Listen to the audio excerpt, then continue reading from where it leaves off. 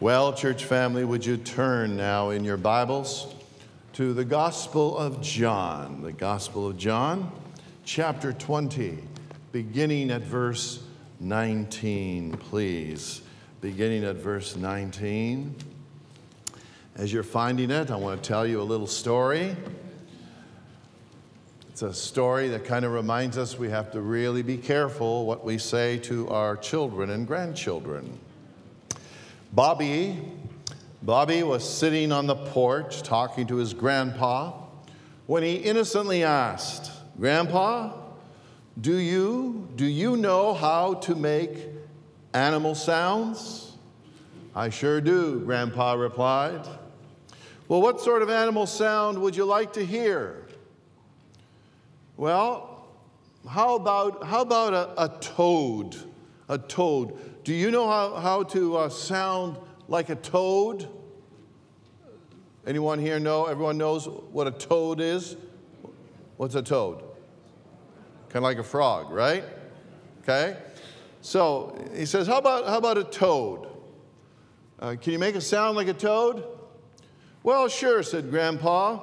So he cupped his hands to his mouth and went, "Croak, croak, croak, croak," or however it's supposed to go. So Grandpa says, "How did you like that? How'd you like that?" And Bobby said, "Yay, yippee, yippee, yippee, yippee," and he was jumping up and down. And the grandson said, we're going to Disney World. We're going to Disney World." "Huh?" Grandpa said, What? What are you talking about? How's that? What's Disney World got to do with me croaking?" And grandson said, "Well, Grandpa, Grandma said so. Grandma said that after you croak, we're going to go to Disney World."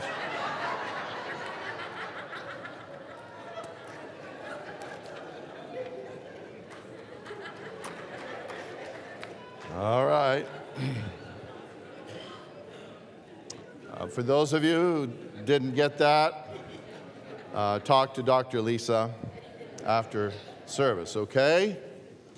So, our theme today is how the risen Jesus can impact your life and mine. From John 20, beginning at verse 19 here, we read, "That Sunday evening," this is the evening of the first Easter, the evening after the morning when it was found that Jesus had risen from the dead. That Sunday evening, the disciples were meeting behind locked doors because they were afraid of the Jewish leaders. Suddenly, Jesus was standing there among them. "Peace be with you," he said. As he spoke, he showed them the wounds in his hands and his side. They were filled with joy when they saw the Lord. Again, Jesus said, "Peace be with you. As the Father has sent me, so I am sending you." Then he breathed on them and said, "Receive the Holy Spirit. If you forgive anyone's sins, they are forgiven. If you do not forgive them, they are not forgiven." My friends, I want to direct your attention today to this first very beautiful truth, and it is this: the fact that Jesus rose from the dead can bring you and me joy. Amen? It can bring you and me joy. Obviously, this comes out of verse 20, where we read very clearly there, as Jesus spoke, he showed them the wounds in his hands and side. They were filled with joy when they saw the Lord. They were filled with joy because they finally began to realize that truly Jesus is risen. Now, why should Jesus' resurrection bring us joy? Obviously, Easter was just a couple of weeks ago, but I've wanted us to spend some time on these resurrection passages and the days that followed, okay? Why should the Lord's rising from the dead bring us joy? Well, because Jesus' resurrection tells us that Jesus keeps his word and his promises. Amen? Tells us that he keeps his promises. We read, for example, in the Gospel of Matthew, chapter 20, verses 17 to 19, we read the following. Let's read it together from the big screen. As Jesus was going up to Jerusalem, he took the 12 disciples aside privately and told them what was going to happen to him. Listen, he said, we're going up to Jerusalem where the Son of Man will be betrayed to the leading priests and the teachers of religious law. They will sentence him to die. Then they will hand him over to the Romans to be mocked, flogged with a whip, and crucified. But on the third day, he will be raised from the dead. On the third day, he will be raised from the dead. And there are many other passages of scriptures where Jesus was telling the disciples and us that indeed he was going to be crucified, but on the third day he would be risen. Now, the fact that Jesus keeps his word and his promises is so important to you and to you and to me, because Jesus had made many other promises to us as well, which because of the resurrection, you and I can be assured that his words, his promises are for real. We're just going to take a few moments to look at a few of Jesus' promises. For those of you making notes, for instance, you might want to put A.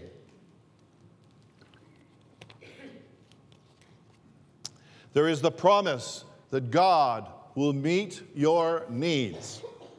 Promise that the Lord will meet your needs. Matthew 6:33 says, read it with me from the big screen. Seek the kingdom of God above all else and live righteously, and he will give you everything you need. Notice it says he will give you everything you need. Doesn't say he will give you everything you greed. Okay? There's the promise that God will meet our needs.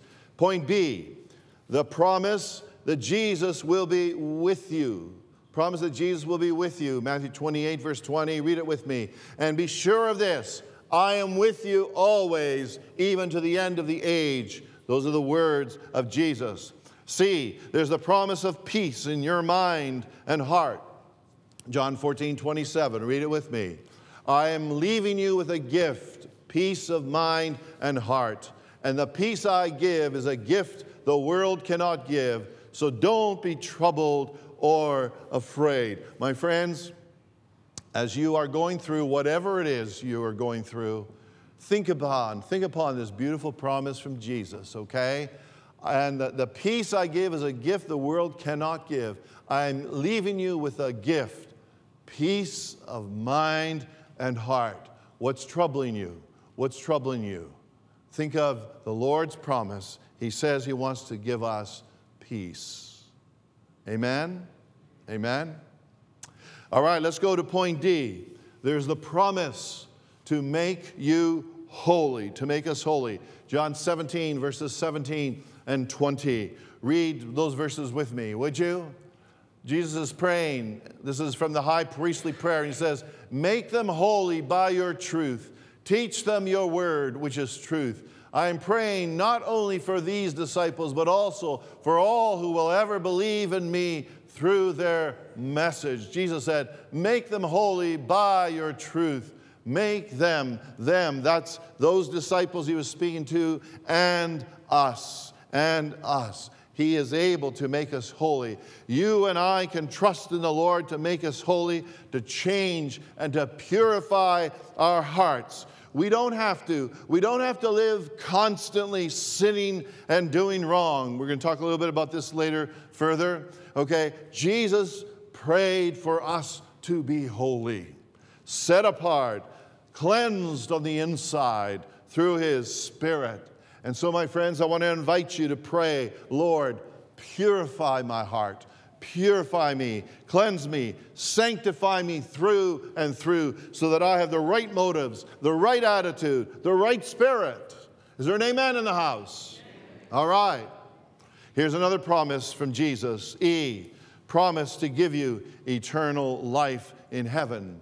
John 11, verse 25, 26 gives us this beautiful promise, and other passages of scriptures as well. Read it out loud with me. Jesus told her, Martha, I am the resurrection and the life. Anyone who believes in me will live even after dying. Everyone who lives and believes in me will never die. Do you believe this, Martha? Put your own name in there. Do you believe this? Put your name in there. Do you believe this? Jesus promises us eternal life in heaven. Amen? Now, these are just a few of the promises which Jesus made, and you and I can bank on them. We can bank on them, on the fact that Jesus kept and keeps his word and his promises. Hallelujah. Jesus rose from the dead just as he said would happen, and we can be certain that Jesus has the authority and the power to carry out all of his other promises recorded in his holy word for you and for me. And the great news is Jesus rose from the dead. The fact that he rose from the dead ought to bring you and me much joy, just as when Jesus appeared to the disciples on the Sunday evening after he rose from the dead. And as John 20:20 says, they were filled with joy when they saw the Lord. They were filled with joy. Amen? Amen. I take you now to a second beautiful truth, and it is this. All right? The risen Jesus, read it with me. The risen Jesus has given you and me a mission. This comes out of verse 21, where it says, again, Jesus said, peace be with you, as the Father has sent me, so I am sending you. I'm sending you. Each believer, each one of us is to be a what? We are to be a mouth to speak for Jesus. We are to be feet to run his errands, hands to do his work, and finances to support his mission. Amen?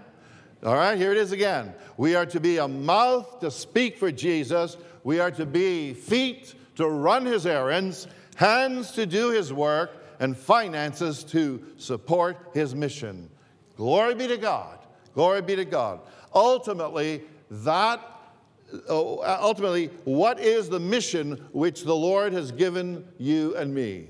All right? What is the mission? Well, his mission is summarized beautifully in the words of Jesus here in Matthew 28, verses 18 to 20, where we read, and many of you are familiar with it. Let's read it out loud together. All right. Jesus came and told his disciples, I have been given all authority in heaven and on earth.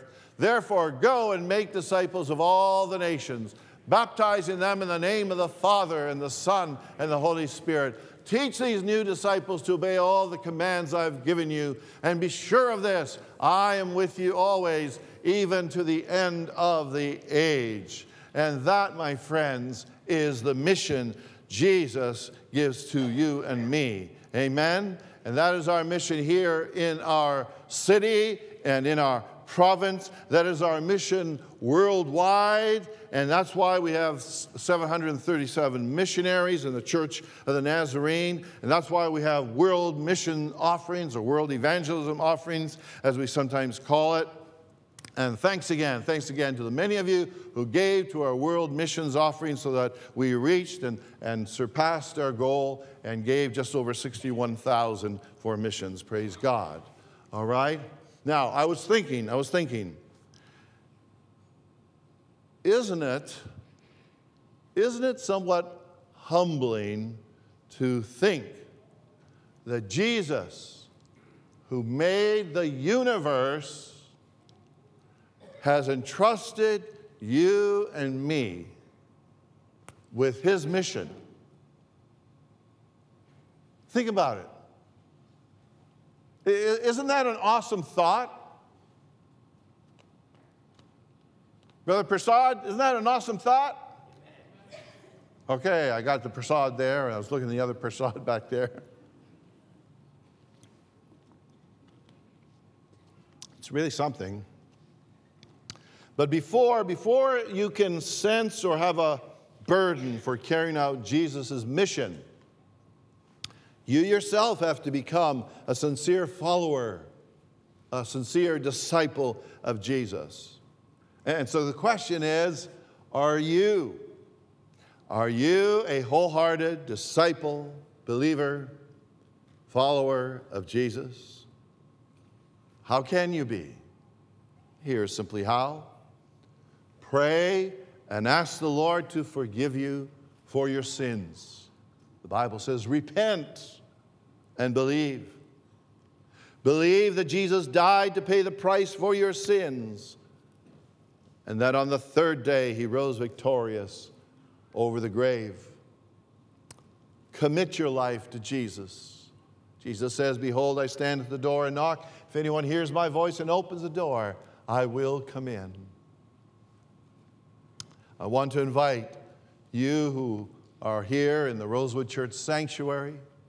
I want to invite radio and internet listeners to wholeheartedly commit yourself to our Lord Jesus Christ. Will you? Will you?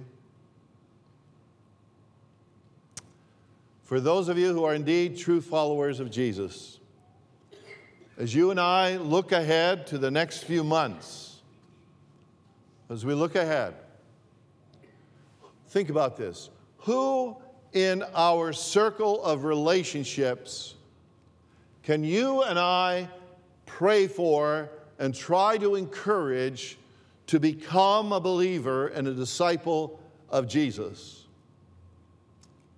Think about 1, 2, 3, or 4 names. The most important thing you and I can ever do is to help someone put their faith and trust in Jesus so that when their time on earth comes to an end, their eternal home will be in heaven with Jesus. Amen? And by the way, I was looking at a report this week, a report done by Lifeway Research, which indicated some probably surprising news to a lot of you. This Lifeway Research indicated that 51% of the people surveyed said they would agree to attend church through a personal invitation by a friend or a family member. I thought, wow, 51% of people would agree to attend church through a personal invitation by a friend or a family member. What does that tell us? It tells us your invitation, your personal invitation, is powerful. It's awesome. It's like, wow. That means in the weeks ahead, if you invite family members and friends to church, about half the time, they will probably come. So let's try it. Let's try it.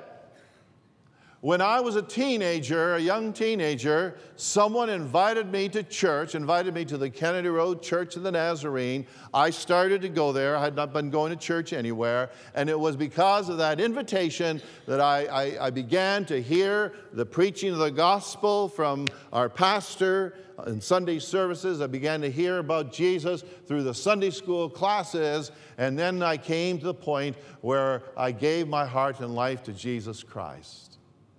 But it started because someone invited me to church. Who is someone that you can invite to the Lord's house in this coming month? Think about it. Pray for that person, or 2 or 3 or 4 or 5 people. Amen? Let me take you to a third beautiful truth. And this third truth is this: the risen Jesus wants each of us to receive the Holy Spirit. We see this in verse 22. It says, "Then he, Jesus, breathed on them and said, receive the Holy Spirit. Now, this was somewhat of an unusual situation here, without me getting into a lot of details. But the bottom line is, the Lord wants each of us to receive the Holy Spirit. In Luke 11, verse 13, Jesus says this. Read it out loud with me. So, if you sinful people know how to give good gifts to your children, how much more will your heavenly Father give the Holy Spirit to those who ask him? Then read Ephesians chapter 1, verses 13 and 14. All right? Together. And now you Gentiles have also heard the truth, the good news that God saves you. And when you believed in Christ, he identified you as his own by giving you the Holy Spirit, whom he promised long ago. The Spirit is God's guarantee that he will give us the inheritance he promised, and that he has purchased us to be his own people.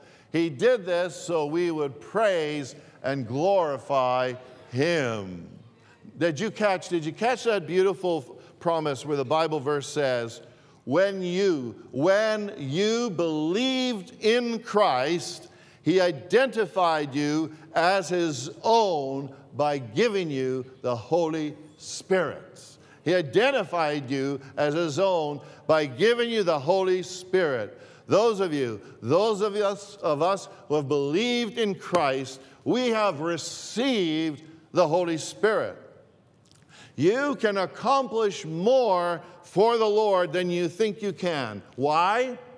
Because you have the Holy Spirit working with you, in you, and through you. Praise the Lord.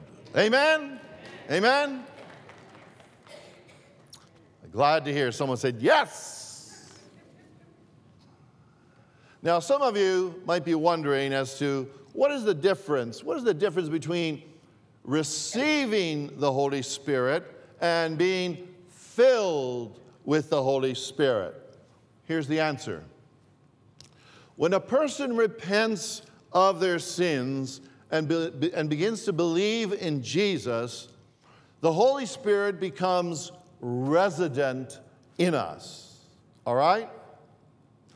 After we first become believers, we have the privilege of later coming to a point in time where we say, Lord, I surrender every room, I surrender every closet, I surrender every nook and cranny of my life to you. Lord, I surrender my money, my abilities, my priorities, my time. I surrender my will to you. Lord, fill me with your Holy Spirit. Now, we might say that up until that time, the Holy Spirit has been resident in us. And when we truly surrender everything and pray to be filled with the Holy Spirit, then we make him president in us, okay? He is resident when we first believe, but we can come to a point in time when we truly make him president of our lives. Amen? So the question is, where do you stand today? Is the Holy Spirit resident? Which is great.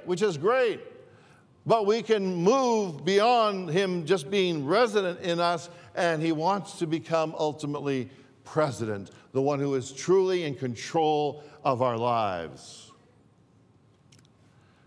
In the second point of this message, we spoke of how Jesus has given you and me a mission. We need the presence and the power of his Holy Spirit in carrying out his mission. Amen? In fact, there is a Bible verse. There's a Bible verse, Acts 1:8, which says, but you will receive power when the Holy Spirit comes on you, and you will be my witnesses, telling people about me everywhere. Isn't that wonderful? Isn't that marvelous?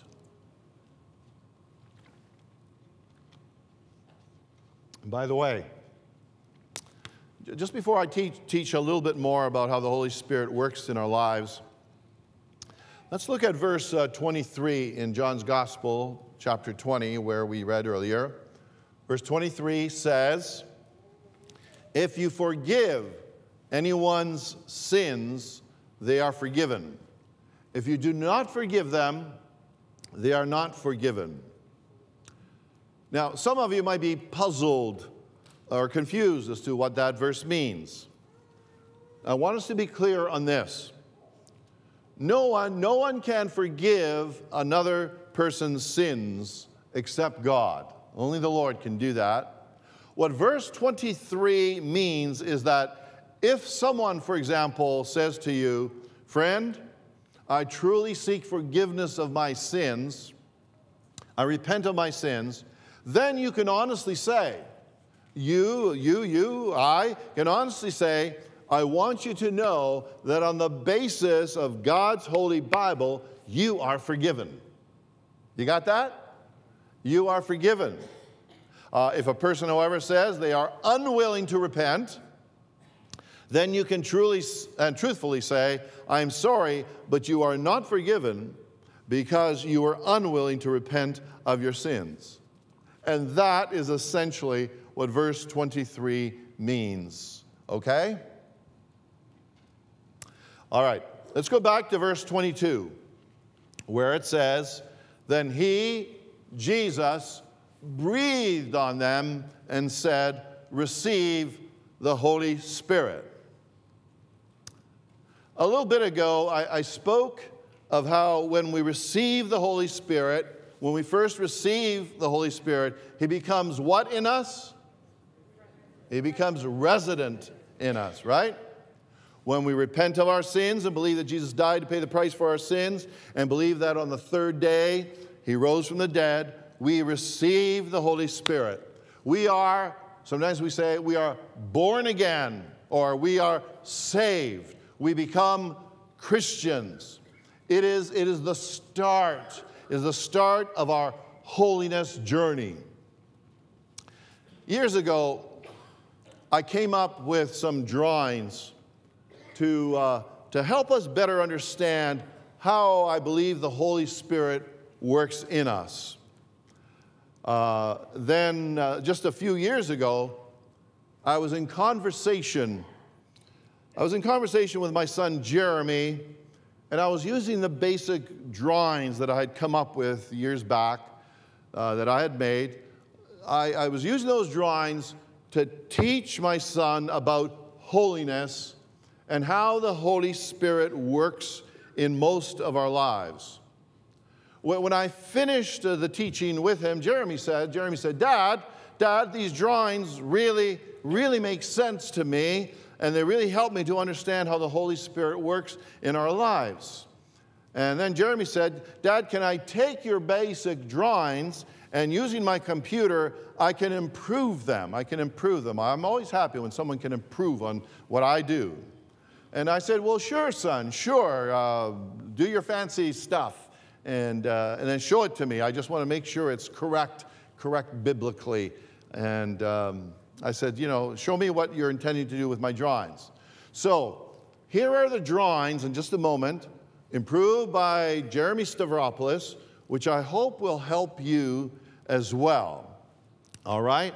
So Raven has kindly put on the screen the first slide there, which basically says, "Understanding Our Holiness." And I'm just going to go over here a little bit so I can use my gadget. I always wanted to have one of these pointers. One of these pointers, which worked. Oh, there it is. There. Can you see it? Okay.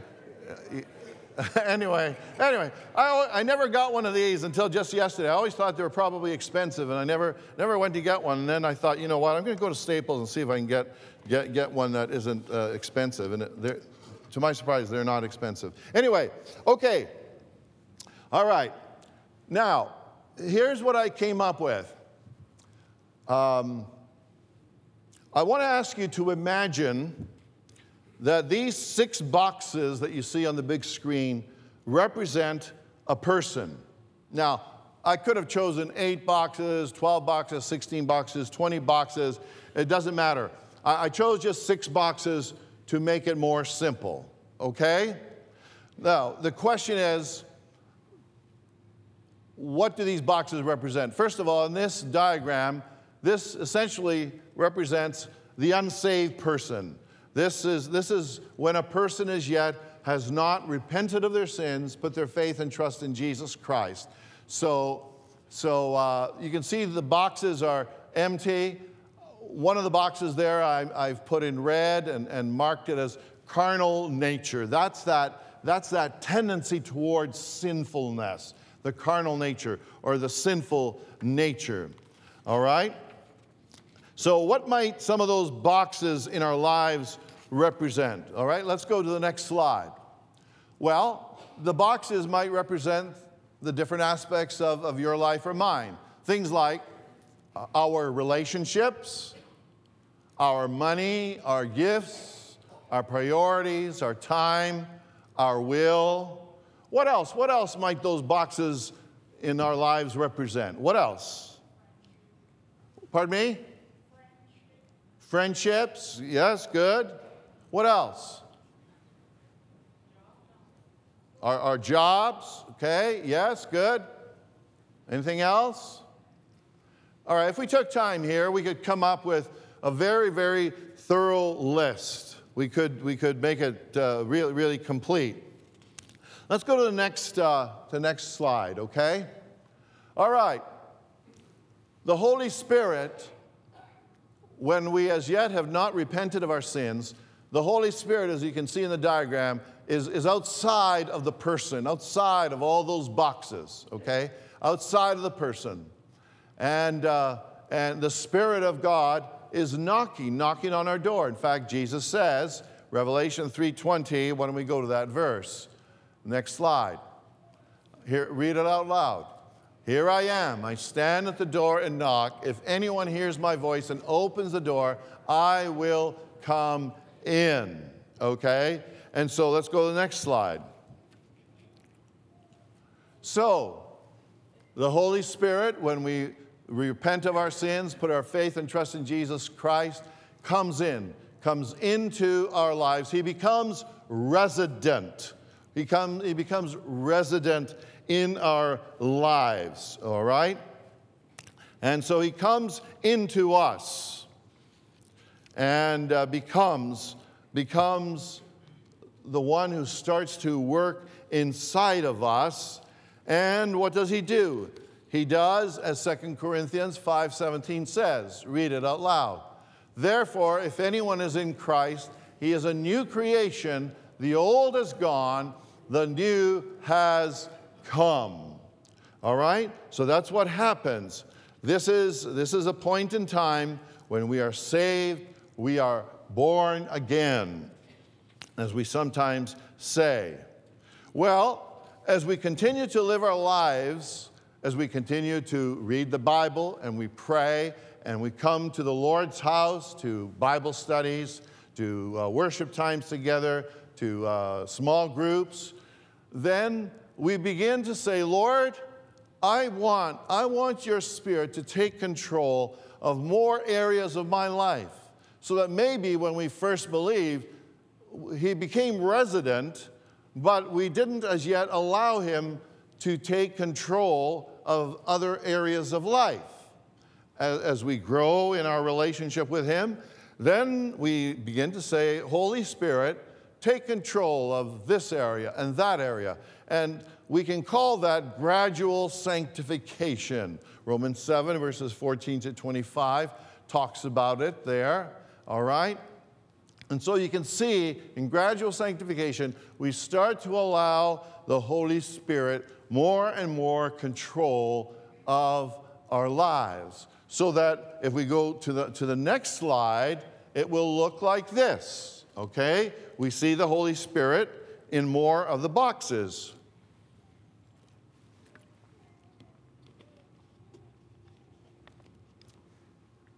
Now, with all of us, it can really vary. as to how soon we allow the Holy Spirit to take control of more areas of our lives. But we believe that we can come and should come to a point in time where we pray for entire sanctification.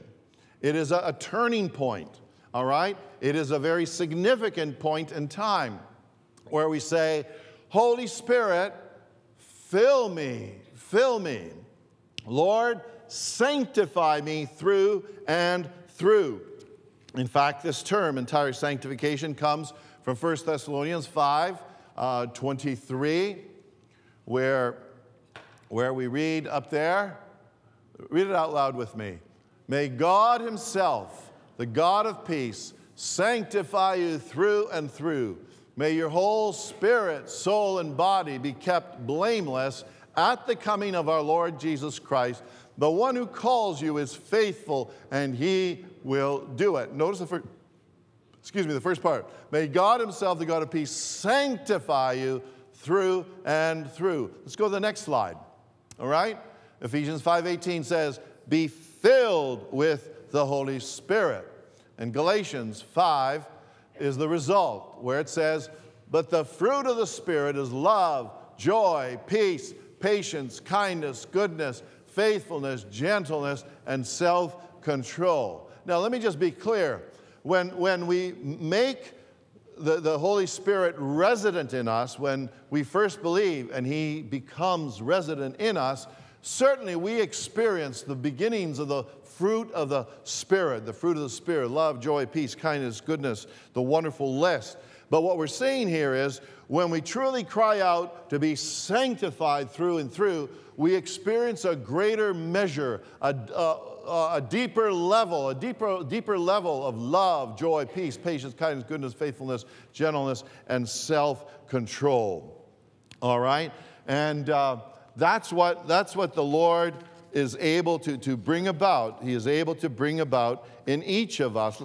Turning to the next slide, we see that the Holy Spirit, by the way, just to be clear, actually these pointers, I don't know. I don't know. I'm going to have to get my money back. But what I want to be clear on is, please understand, I don't want someone going away saying, man, Pastor Nick was teaching that there are 6 Holy Spirits active in our lives. Okay? That's not what I'm saying. The diagram is just a diagram to show that the Holy Spirit is truly controlling our lives, truly in charge. Okay? Now, if we go back to the previous diagram with one less room or box filled with the Holy Spirit, Raven, can you maybe go back? Okay, yes, we go back there. All right? You see the carnal nature, all right? We believe in the Church of the Nazarene, and I believe that when we truly ask for God to fill us with his Holy Spirit, all right, he, by his power, cleanses us through and through, cleanses that sinful nature, cleanses that carnal nature, and gives us victory. If you read Romans 6 and Romans 7 and 8, there the Apostle Paul talks about sin shall not be your master. He says sin shall not be your master. In other words, he says sin does not have to be controlling you all the time. You don't have to say, oh, I can't help but do wrong. After all, I'm just human. Well, we're human, but with the Holy Spirit filling us so that we have the operation of the Holy Spirit at work in all these boxes. Let's go to the other slide again, all right? With victory over that carnal nature. But we have to live in sweet communion with the Spirit. We have to each day say, Lord, keep filling me with your Holy Spirit. Amen? Lord, I want to live close to you. I want you to work inside of me through and through. Now, there is a problem with this diagram, and I mentioned this in a membership class recently. There's a potential problem. Someone can easily say, and some of you are thinking this, someone can easily say, well, Pastor Nick, don't you think your diagram would be better if you left one of the boxes empty and don't put the Holy Spirit in there, because there's always room for growth? So some of you might be thinking, Pastor Nick, maybe you should leave one of the boxes empty. Don't put the Holy Spirit in there, because the reality is there is room for growth. And if you're thinking that, that's good thinking. Except it's not biblical thinking. And you say, why not? Here's why not. Because Ephesians says what? Let's go back to the Ephesians verse on the screen, please. What does it say? Be filled with the Spirit. You see, it doesn't say be 9/10 filled or 7/10 filled. It says be filled. And so diagrammatically, that's why I put the Holy Spirit in all of those boxes. But we need to have the understanding that there is still room for spiritual growth. We need to understand that you or I never get to the point that we are so what shall we put it, or how shall we put it? That we are so what did you say? I'm hearing a whole bunch of words. That we are so thoroughly.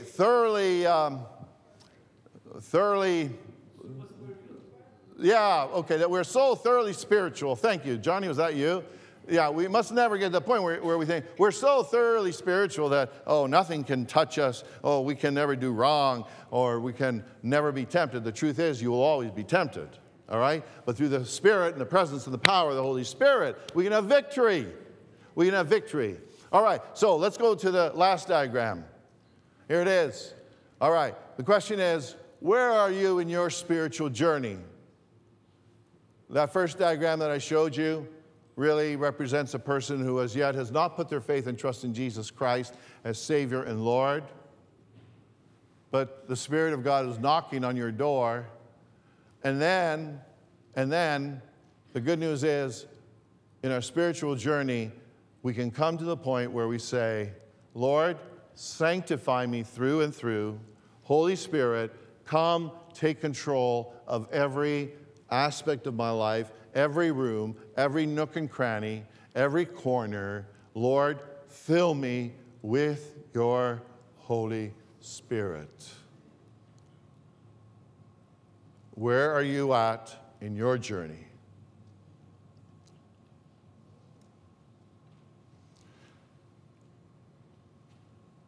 As we receive communion today, I want you to think upon what I've shared with you.